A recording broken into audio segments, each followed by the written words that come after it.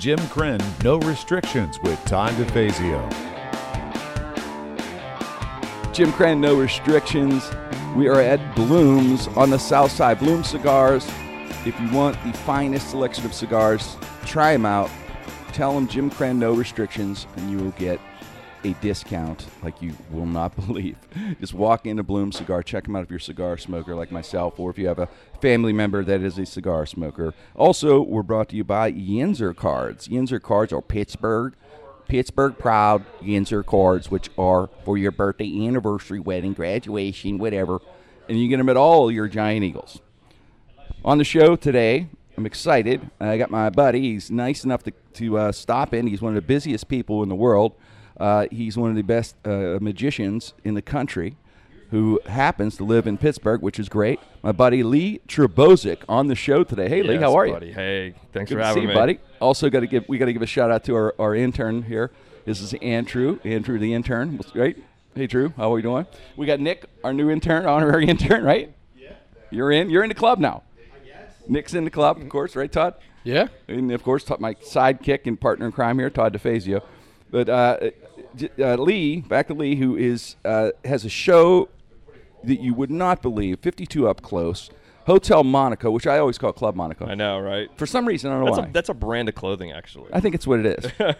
Yeah, it's something, huh? It is, yeah. It sounds like somewhere James Bond would hang out. Yeah. I don't know. In Lee Trebozic. I have a Club Monaco shirt. I've been there to a Hotel Monaco show, and I got to tell you, it is a cool. Not the show. The show's fantastic, as I already know. It's tremendous. But the actual hotel's cool, huh? Very cool. Yeah, I love that hotel. It's the old Duquesne Light building. Is that what it is? It's an Art Deco building. It's just got this very vibe. Ornate and it's very cool and hip and artsy. A little artsy. Intimate show, But I love it. very artsy. Very artsy. You want to get your artsy out. Get your art in. Get your wife or girlfriend get out and see that shit. Very artsy. Hey, and we were talking about off. You might as well bring it on. Our Tough Life, which is doing golf tournaments now. Yeah. And it's for charity. And yes, charity. Like I'm Mother Teresa in Calcutta. I'm at Lakeview golfing. Yeah. Country clubs every week. They're like, thank you for doing the charity, Jim. Oh, yeah, I'm just killing myself. I know. I am feeding the poor gruel. Uh-huh. Mother Teresa would be so proud in heaven. And Lee was at Bob Pompiano's I on play Monday. Pomps every year. With Donnie Ayers. Donnie was my cart partner for the day. Donnie is the all-time golfer. He's a great golfer, by the way. Really good golfer. Probably has maybe a 2 or 3 handicap. Don't let Donnie Ayers hustle you on the golf tour. He'll get you on a course, so hustle you. Yeah. You don't think he's that good, but he's good. He's pretty good. And he'll get you on Kenny Woods putt-putt, too. He can play putt-putt like nothing.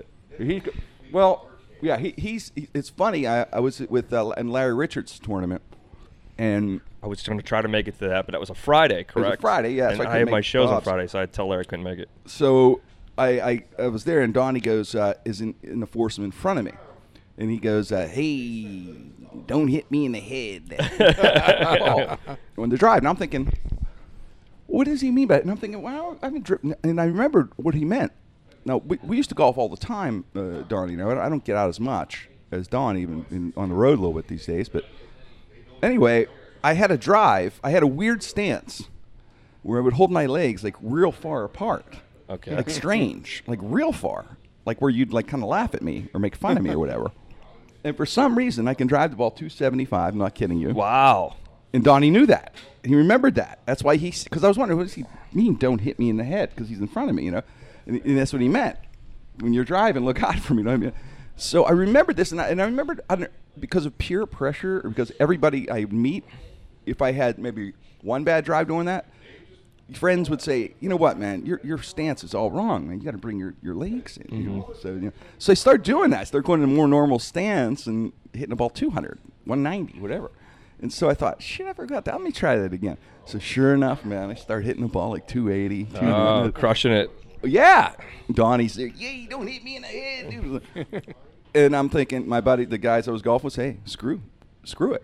Don't take advice from anybody. Whatever works for you. Yeah. That's the message of the show today. Don't take advice from anybody. Yeah. Just do your own thing. Do what works best. Do what works best. Exactly. You don't want to take advice. Yep. Right? Like if Lee tells me do the bullet trick, I'm not going to do it.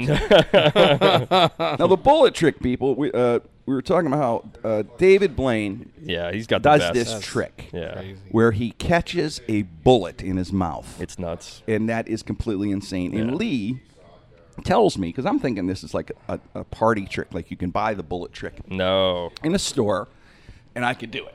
You know, I'm thinking, but Lee is telling me No way. that this trick is like that he's really catching a bullet.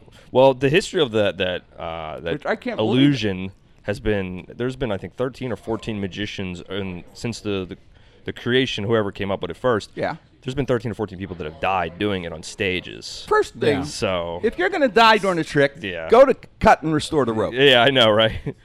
Little You're only easier, gonna get a much cut. easier trick. Go with the cut and restore rope. That's a cut. Do the ring thing. Maybe you twist the fingers. I don't know.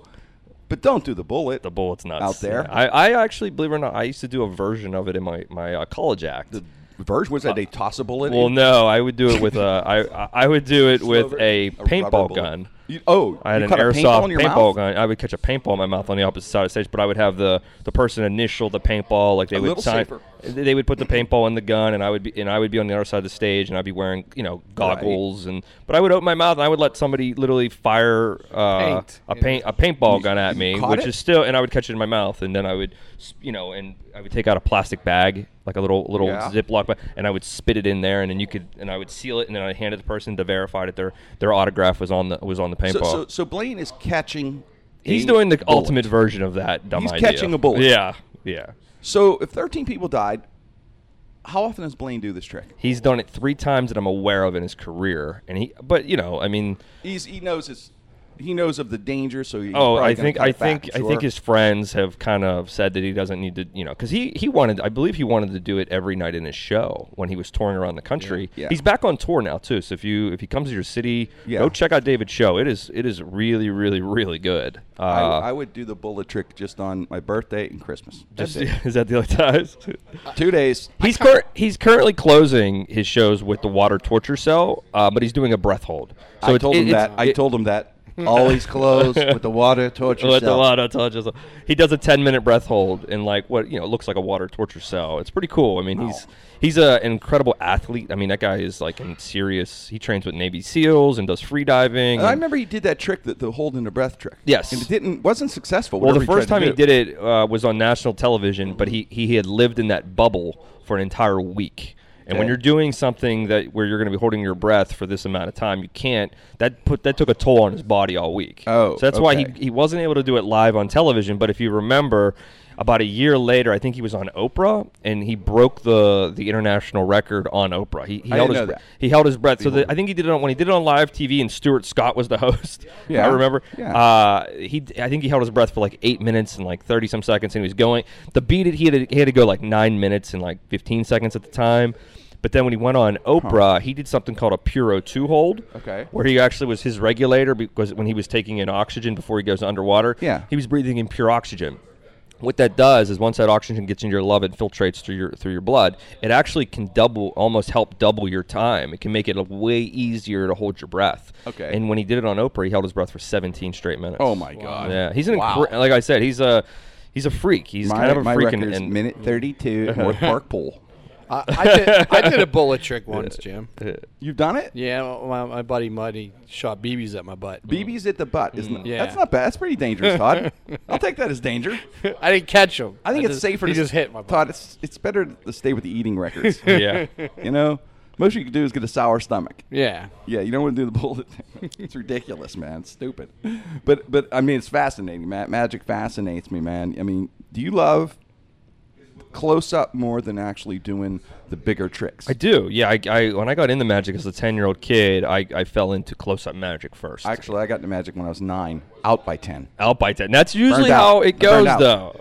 That's how it usually goes with kids. But You know, what they has- they so- discover sports or girls, and immediately they're in another direction, and magic's lost. And they just have this magic kit that they haven't looked at in 20 years sitting in their So basement. Lee gets his magic kit at 10, and you go with it. I saw a magician at 10, Okay. and I was fascinated by it. So I begged my parents. I said, I want to be a magician, and of course they're seeing it just as a phase, like Right. as every parent 'Cause kind of it's- does. yeah, give me a golfer 2 he'll months be later. because I was already playing soccer Right. and black basketball, and it was just like another thing for my parents to truck me around to do. Half the 10-year-olds out But, there playing, yeah. doing magic. No. So not many out there. So I asked. I said I want to be a magician. So their answer to this question was, let's take them to the Carnegie Library, and we're going to check out magic books, Yeah. and they're going to make me read them. All and they right. thought this was going to be a punishment. You know, like, oh, you're going to make him read books. Like, he said, this is how it We'll works. punish the magic out of him. Yeah. So I got to the No Carnegie. son of man's going to be a magician. But I got these books from Carnegie Library, and I was off. I didn't look back. I was the kid underneath the blankets at night with the flashlight reading, you know, sleight you're of hand. obsessed. I was obsessed. Yeah, I became obsessed for that summer, and it just never left. Were I you started at the point performing. where I remember when I was a kid, 17 years old, 18 years old, when I graduated from high school, I was at a graduation party, and there was a young man, 18, 19, whatever, same age, and Paul Gertner, Yeah. magician, one of the best in the world, probably the close best. up.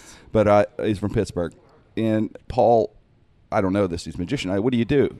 He goes, I do magic. He looks at me, he goes, what do you do? I go, I'm a comedian. Now we're 17. We don't flinch. Yeah. I said, what do you want to do for your life? And he goes, I'm going to be a magician, man. Yep. I go, I'm going to be a comedian, man. So we became friends. But anyway, we became friends from there and worked together a lot early days.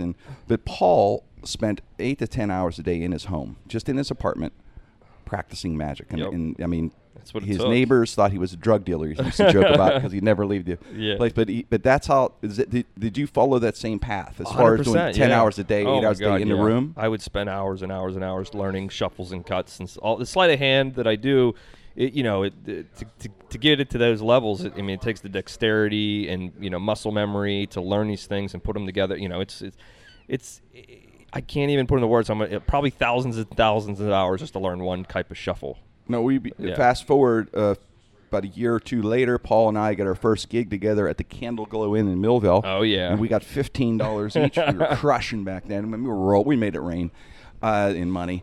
15 each. What was your first gig? You remember where it was? My first gig was first paid gig where my you felt first- like a real my pro. I first felt like a real pro that night. pro gig. So I had done a couple birthday parties and whatnot, but my first real program that kind of changed the course of my career was I walked into a Pizza Hut in Lincoln Place, is where I grew up, and That was my goal to work. Still my goal, actually, to work Pizza Hut. Work Pizza Hut, baby. That's my goal. That was awesome because I was doing magic tricks. Me and my friends were getting ready to go bowling, which is bowling alleys across the street. So we sat down, we're eating pizza, and I'm doing a couple card tricks for my friends. And the waitress came over, and she said, "Are you a magician?" And I said, "Yes." And I did a trick for her. And then she said, "Hey," she came back to the table and said, "Hey," she goes, "Do you want to work here?" You made her tip disappear, kidding. No, But you really? she so offered the me a waitress job. Booked you there? She booked me, Wow. but I thought she was booking me to make pizzas. Right. I didn't know she wanted me to That's actually funnier. do magic. But the gig was this. She goes, "You can come in here every Tuesday night, do magic for that's kids' night. Walk around, do magic."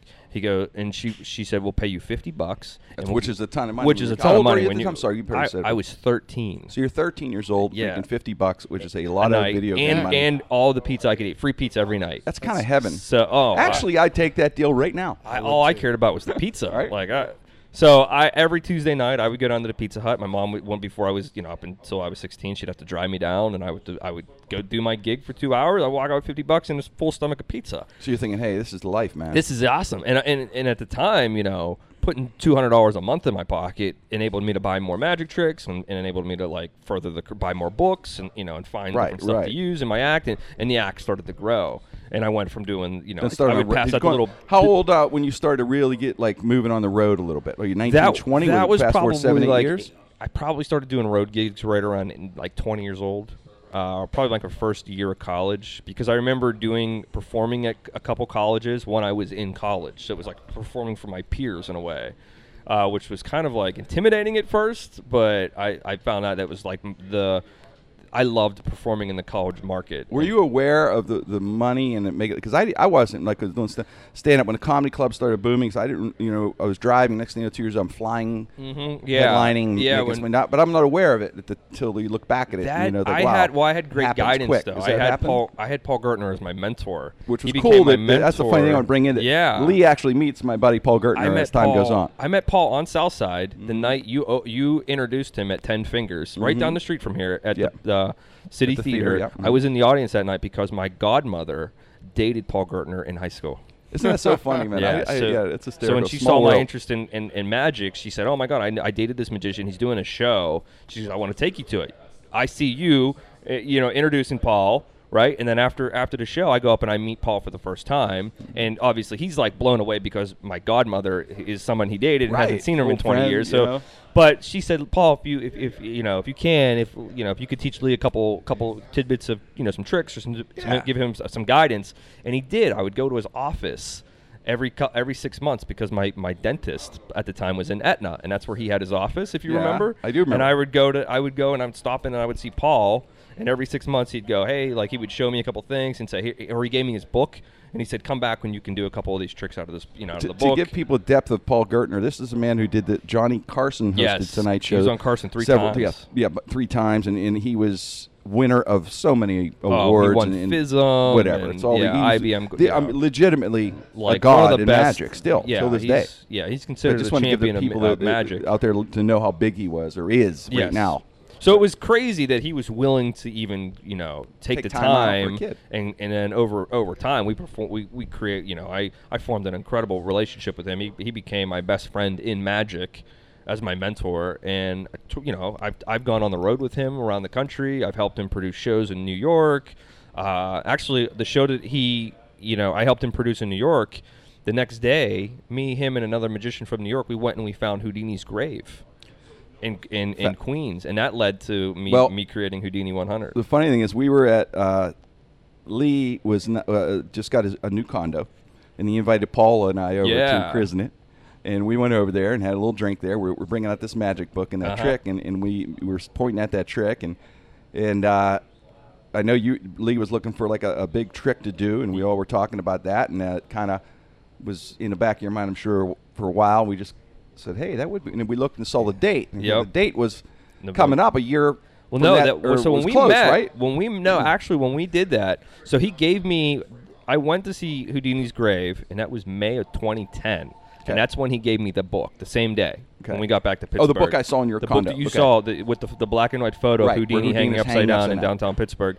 So it was probably, I think, maybe a year later when I had you guys over. Okay.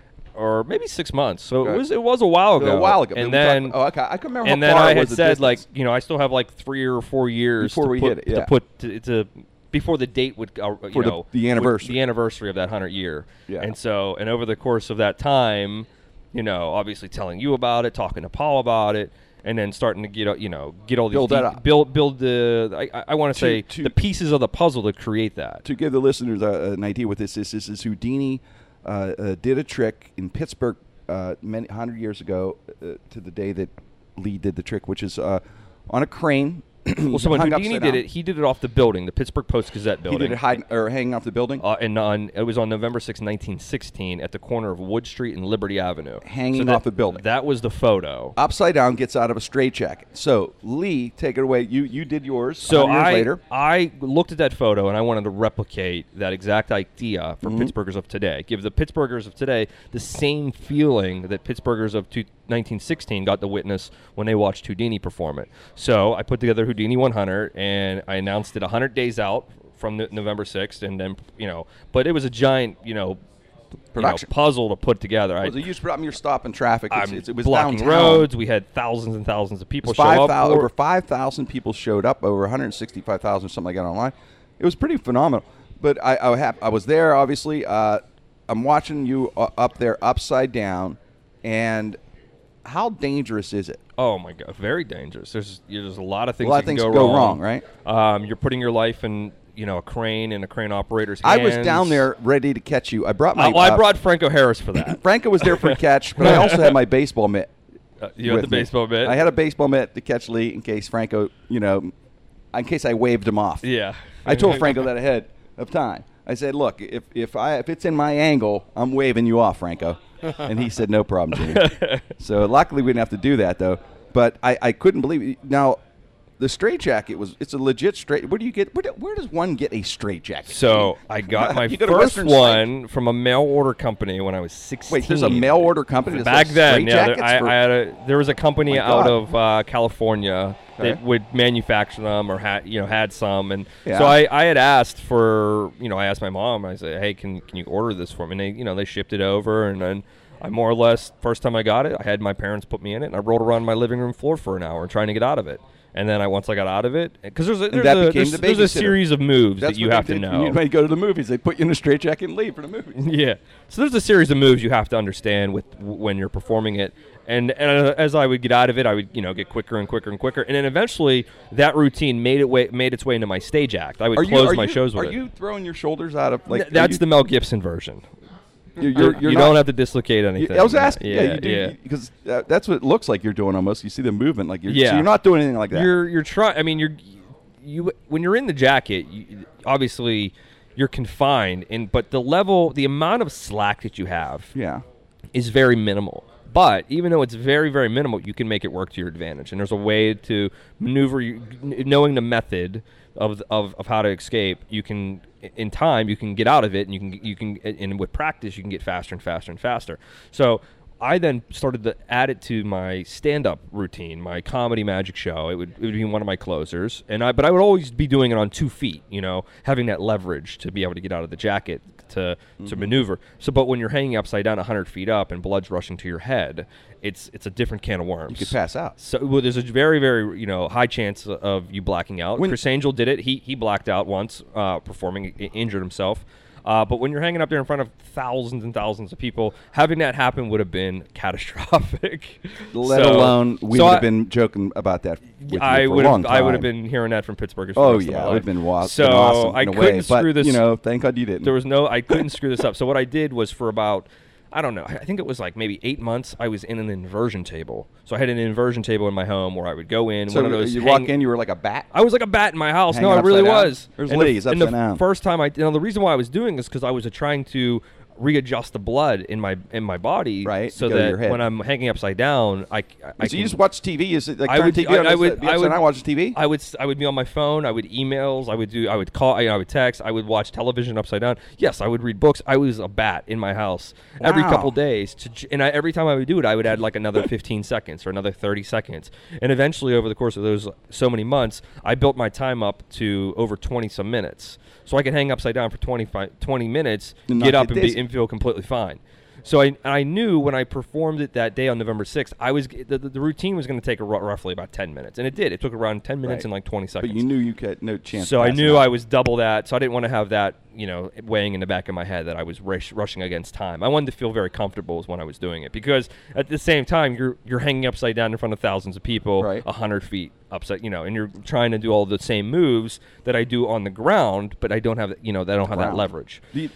The thing with tricks like that, when they're that dangerous, take that kind of training. We go back to Blaine with the bullet thing yeah. and all that.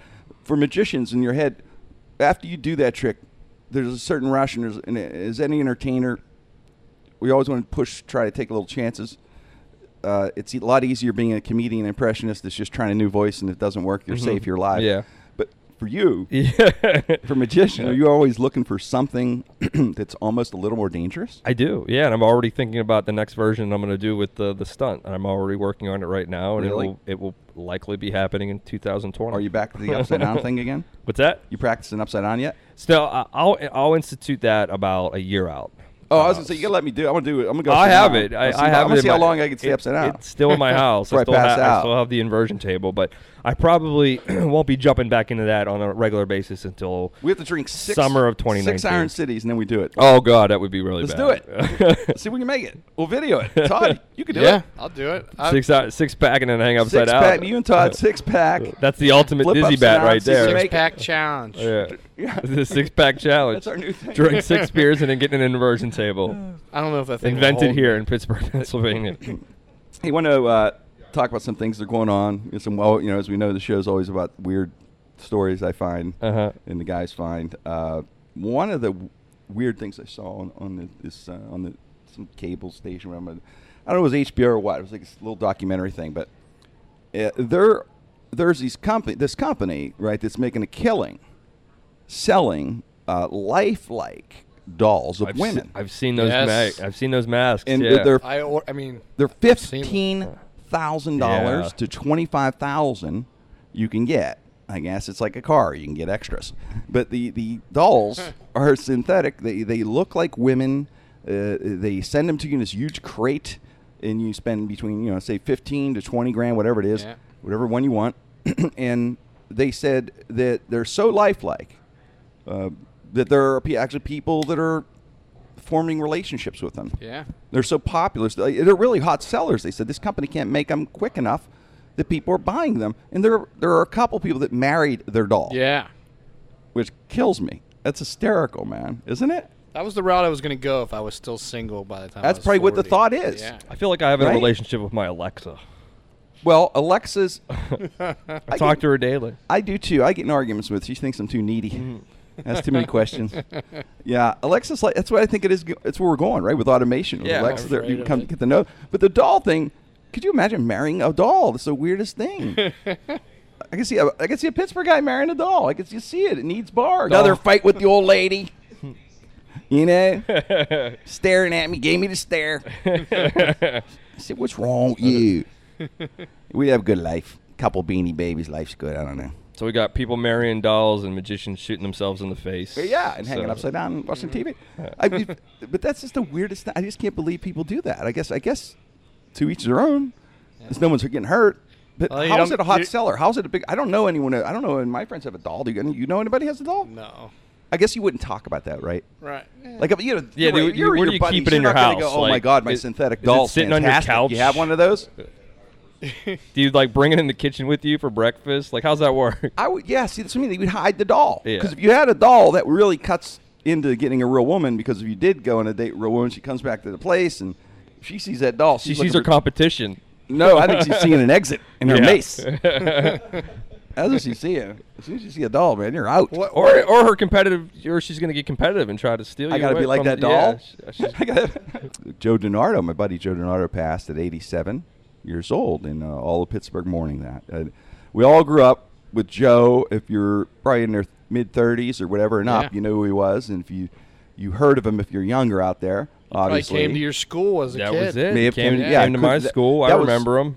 He came to your school? Oh, yeah. Chop, uh-huh. and Chopper Really? 4. Yeah, yeah. Joe, but he came. Did he come to your school? Yeah, St. He came to your Valentine's. school too. He came to St. Valentine's. I was in St. Albert's. Oh He came my to St. God. Albert's. Oh my God, that's so funny. I got his autograph as he was running to the chopper. Really? Yeah, I said, Mr. DiNardo, can I have your autograph? I had a little notepad. Yeah, that was, How- that was like like the that was like a greatest big thing thing ever. when the chopper pulled up. How and- rock stars that? I don't know. It was pretty cool. How rock stars that? it was like a so weather- Kanye West. It was. Yeah, he was cooler than Kanye. Man.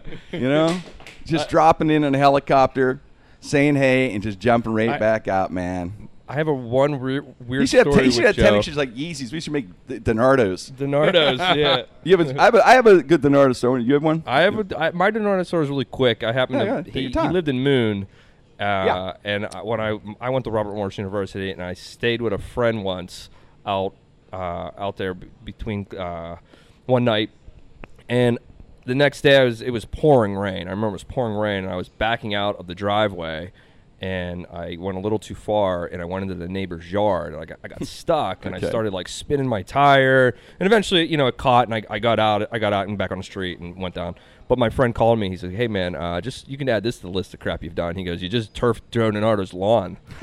So I was like, "Oh crap, I'm sorry." Like, Did he come out and yell? no, I don't know. I don't know. didn't He didn't come out. It was quite a few years ago. good But man. I didn't know.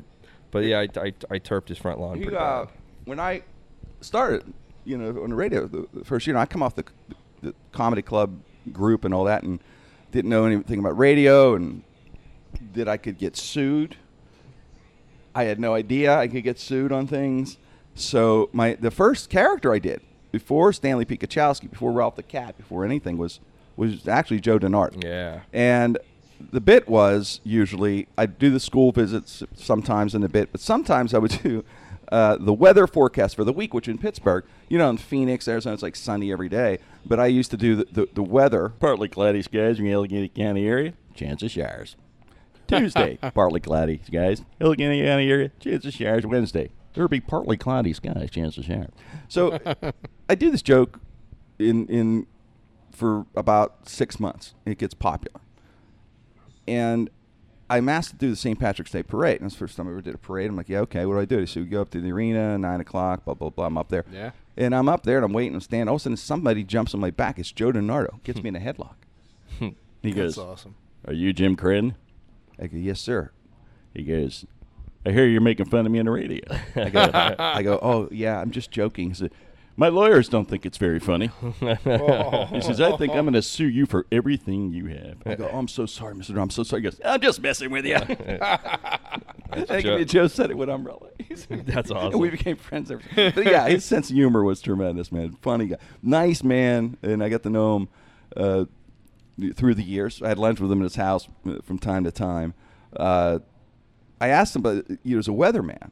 He did crazies. Like, he was a meteorologist, man. Like, if you're a weather person, you get a little certificate, you'd be a weatherman. Yeah. He was a real meteorologist. Yeah. And he did things like he flew into hurricanes and things like that, man. And one of the things he did was he said the tornado in Mount Washington was the craziest thing he'd ever seen weather-wise. Remember that? I do, yeah. About 15 years ago now. It was crazy. He said, because you weren't supposed to have tornadoes in Pittsburgh. He said, so it was fascinating from a meteorological standpoint. Stuff, man. It was fascinating for me, too, so I'll never forget the story. And you know the story, Leo. I love, I'm proud of Yinzer because of Yinzer cards and all, but I'm just proud Yinzer was Stanley P. But the ultimate Yinzer was on CNN that night because it was a national news story. And I'll never forget, they had a guy on CNN who claimed he saw the tornado in Pittsburgh form in Mount Washington, which I knew he didn't. I knew it was just a guy who wanted to get on the news. There's nobody he saw this thing form, right? And this little girl's like, for me, Santa, that'd be somebody to sent out here, a stringer reporter. And she's like, and this guy was Pittsburghed out. I mean, one for the thumb cap, Kennywood T-shirt, and it's awesome. And he's like, sir, what did you see? And this guy goes, well, and he's close up on his face. He's pointing down to the river. He's on Mount Washington. He goes, first I saw Clyde. He goes, then I saw another Clyde. And he pauses, and the girl's looking at me. He goes, then I saw a funnel cake appear. She's just like, what? Funnel cake. Only in Pittsburgh. But we'll miss Joe, man. Another icon. Yeah. We'll never forget him though. Forever. Yeah. It's cool. It's a cool thing. That's what, it's funny, Lee. You and I've talked about this, but I've had opportunities in radio to leave a few times.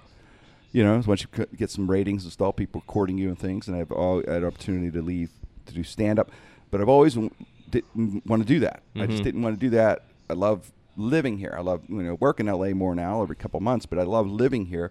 And even if anything happened nationally, I still would live here. And it's funny, you are the same philosophy. Same philosophy. Yeah, I've gotten to tour around the country, and I spent lots and lots of times on the road and in hotels. But at the end of the day, I made a decision that I wanted to be here. There's something about the I wanted to city. live here and hang out here and be able to not, be able to go to Steeler games and Penguin games. But when you're an entertainer and you work the road, you miss that stuff constantly. And so that was always the biggest hurt or the biggest annoyance to the career. Even though when you're a young entertainer, like doing the road and and doing that, that's part of it. And that's how you make the living. Do it to learn a craft. So I wanted to switch that, and then a couple years ago, I decided that I wanted to create my own hometown show, have my own residency in Pittsburgh. So I more or less told my agent, I said, don't book me on the road as much, and I want to, because I was working on just staying here more and just working on my hometown show, and and that's essentially what I did. So and that's how we came with the show that you have right now and selling out every week. And that's cool. Because I remember you coming up with that concept, and you're one of those guys who come up with concepts and you follow through and do it. A lot of people don't do that, but yeah, it's the coolest thing, man. It's about. I think it's because it's community. People here are loyal. And it's amazing. It's fantastic having that loyalty, isn't it? I'm amazed the support that Pittsburghers bring out to the Yeah, show. that's the people listening know Yep. that. I appreciate them so much, and I know you do too. That loyalty, it's an amazing connection here in this city, man. Yeah. So I'm glad I made the right decision. Absolutely made the right decision staying here, man. All the way. All the way. And mine kind of came about from watching guys like, the Chris Angels and the David Copperfields and the Penn and Tellers, because they were doing their residencies in casinos in Las Vegas. But at the end of the day, I always looked at a casino as it's just a hotel you gamble at. Well, it's transient. Yeah. And so There's neighborhoods here. And I'm thinking, well, why can't a magic show work here at a hotel in Pittsburgh? And so I went into that with that kind of that mentality. And when I was ready to produce the show here, I brought it to Hotel Monaco, and we've had a great relationship, and it has gone very, very well. So I can't wait to see it again. I've already seen it. It's fantastic. You get a chance. Tell people how they get tickets. So you can get tickets at www.52upclose.com. You can always go to leetrabosic.com or find me on social media. I'm always posting about upcoming weekends and shows, and so you can get tickets there. And also, I have a show July 13th, Club Karma. Get those tickets now. Go to jimkrenn.com or catch it on my Facebook fan page. In a special Blooms, it's a Blooms produced show, Blooms Cigars. So we're going to do the show at 8 o'clock, and Gene Collier is going to be a special guest. My buddy Gene. I haven't seen him in a while, so can't wait to see Gene. You haven't seen him in a while, come out and say hi to Gene Collier. But after the show, we'll do the show, 90-minute show or so, and then we're going to light up a cigar, get up on stage, and tell some stories. Yes. That's awesome. So my buddy Larry Richard is going to come by. So we're going to, hopefully, Lee, if you're off or if you can get out after your show, we'll do for the cigar party anyway. We're going to do cigars. I know you're working the weekend, so it's a Friday. So it's July 13th. Hope everyone gets tickets for that. It's coming up. And also, Lee's, I know it's certain months you're running the show. It's going on now. But how long is it going to go for a while? Because people get tickets now for a while. Yeah, it's a residency. It'll be there through the sometime, right? I have a few weeks that are that I have blacked out over the course of the summer, just because I have other. Yeah, you're on the road a little bit here and there. I still have a few shows here and there that I have to block out the show, but. Mm-hmm. Other than that, yeah, I'm there. I'm also on Pittsburgh Today Live once a month. Last Monday of the month, it's Monday Magic. I go on and always do a spot on television, and then I'll sometimes do some radio here and there. But for the most part, keeping it very Pittsburgh. You're the man. A national act choosing to live here. I love that, Lee. You're the greatest. But thanks for doing the show, buddy. My pleasure, buddy. Thanks for having me. Thanks, brother. We have another cigar icon here in Pitt. Well, the icon, I think, Rocky Patel, who's a friend of Mark here at Blooms.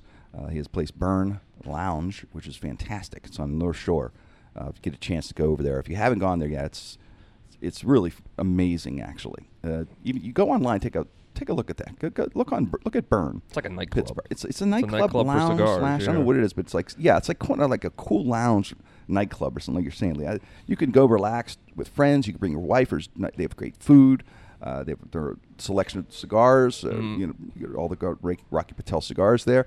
And Rocky Patel is one of the most down-to-earth people I've ever met for being as famous as he is. In the cigar world, he's famous, and even outside of it now. I met Rocky once at a corporate event, and it was a guy walking around handing out cigars, and he goes, "Hey, do you want a cigar?" And I said, "I'd love one." He goes, "You like Rocky Patel cigars?" I go, "Oh yeah, I love Rocky Patel cigars." He goes, "Great to meet you. My name's Rocky Patel." And I was like, "Are you kidding me? Like, wait, what? You're the guy handing them out? Like, how does this work?" That's it. That's how this works. He is that guy. He's just a really good dude. He fits perfect. See, he fits perfect in Pittsburgh.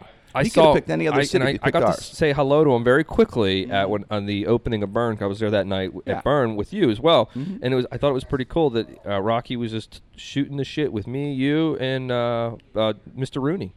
Yeah, Mr. Rooney was there that night. Wasn't it cool? Yeah, it was really cool, man. That's we love. That's Pittsburgh, buddy. Yep.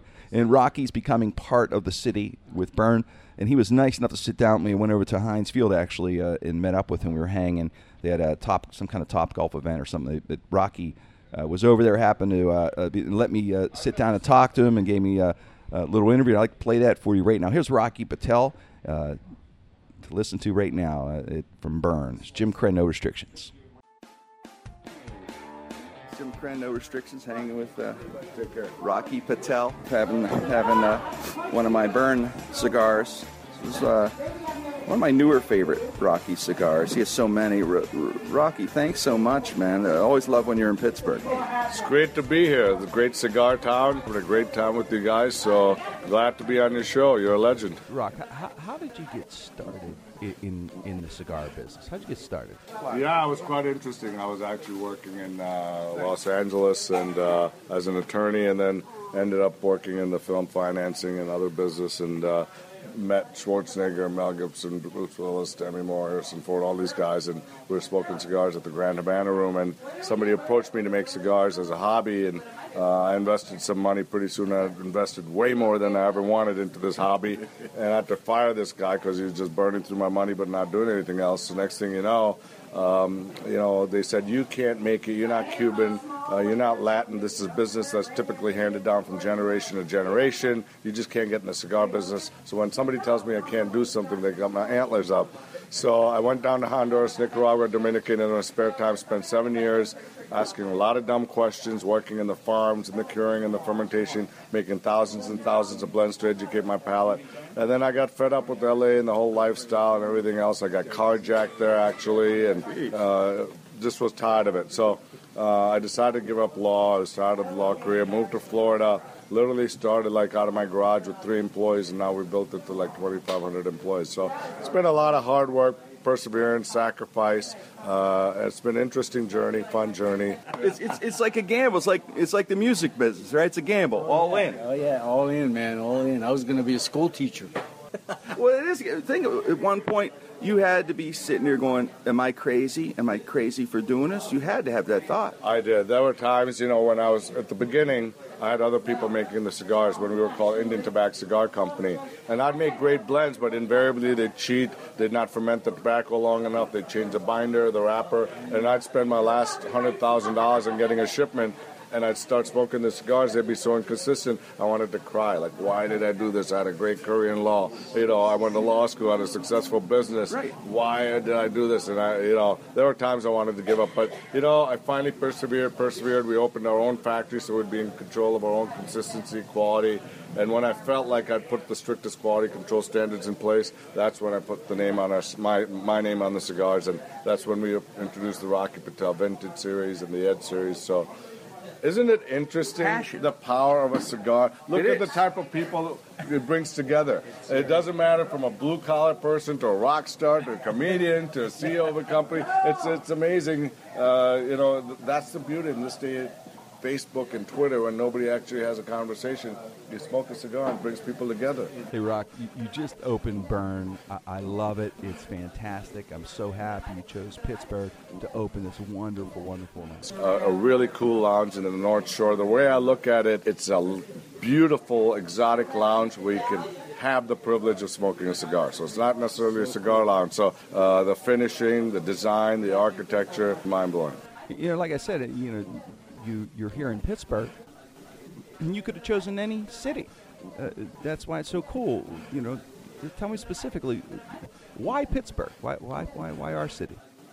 Well, Pittsburgh's always been a great cigar smoking town. And, I grew up in Green Bay, Wisconsin, where the other great football team is. Mm-hmm. And it's blue-collar, hard-working, good people. Mm-hmm. And so I just thought Pittsburgh needed some sort of exotic, cool place. And I just I thought it would be a great location. One Pittsburghese is we wrap up or just say Yin's guys got to come down to Burn. Yin's guys got to come down to Burn. There you go, Rocky. You're an official Pittsburgh. No restrictions.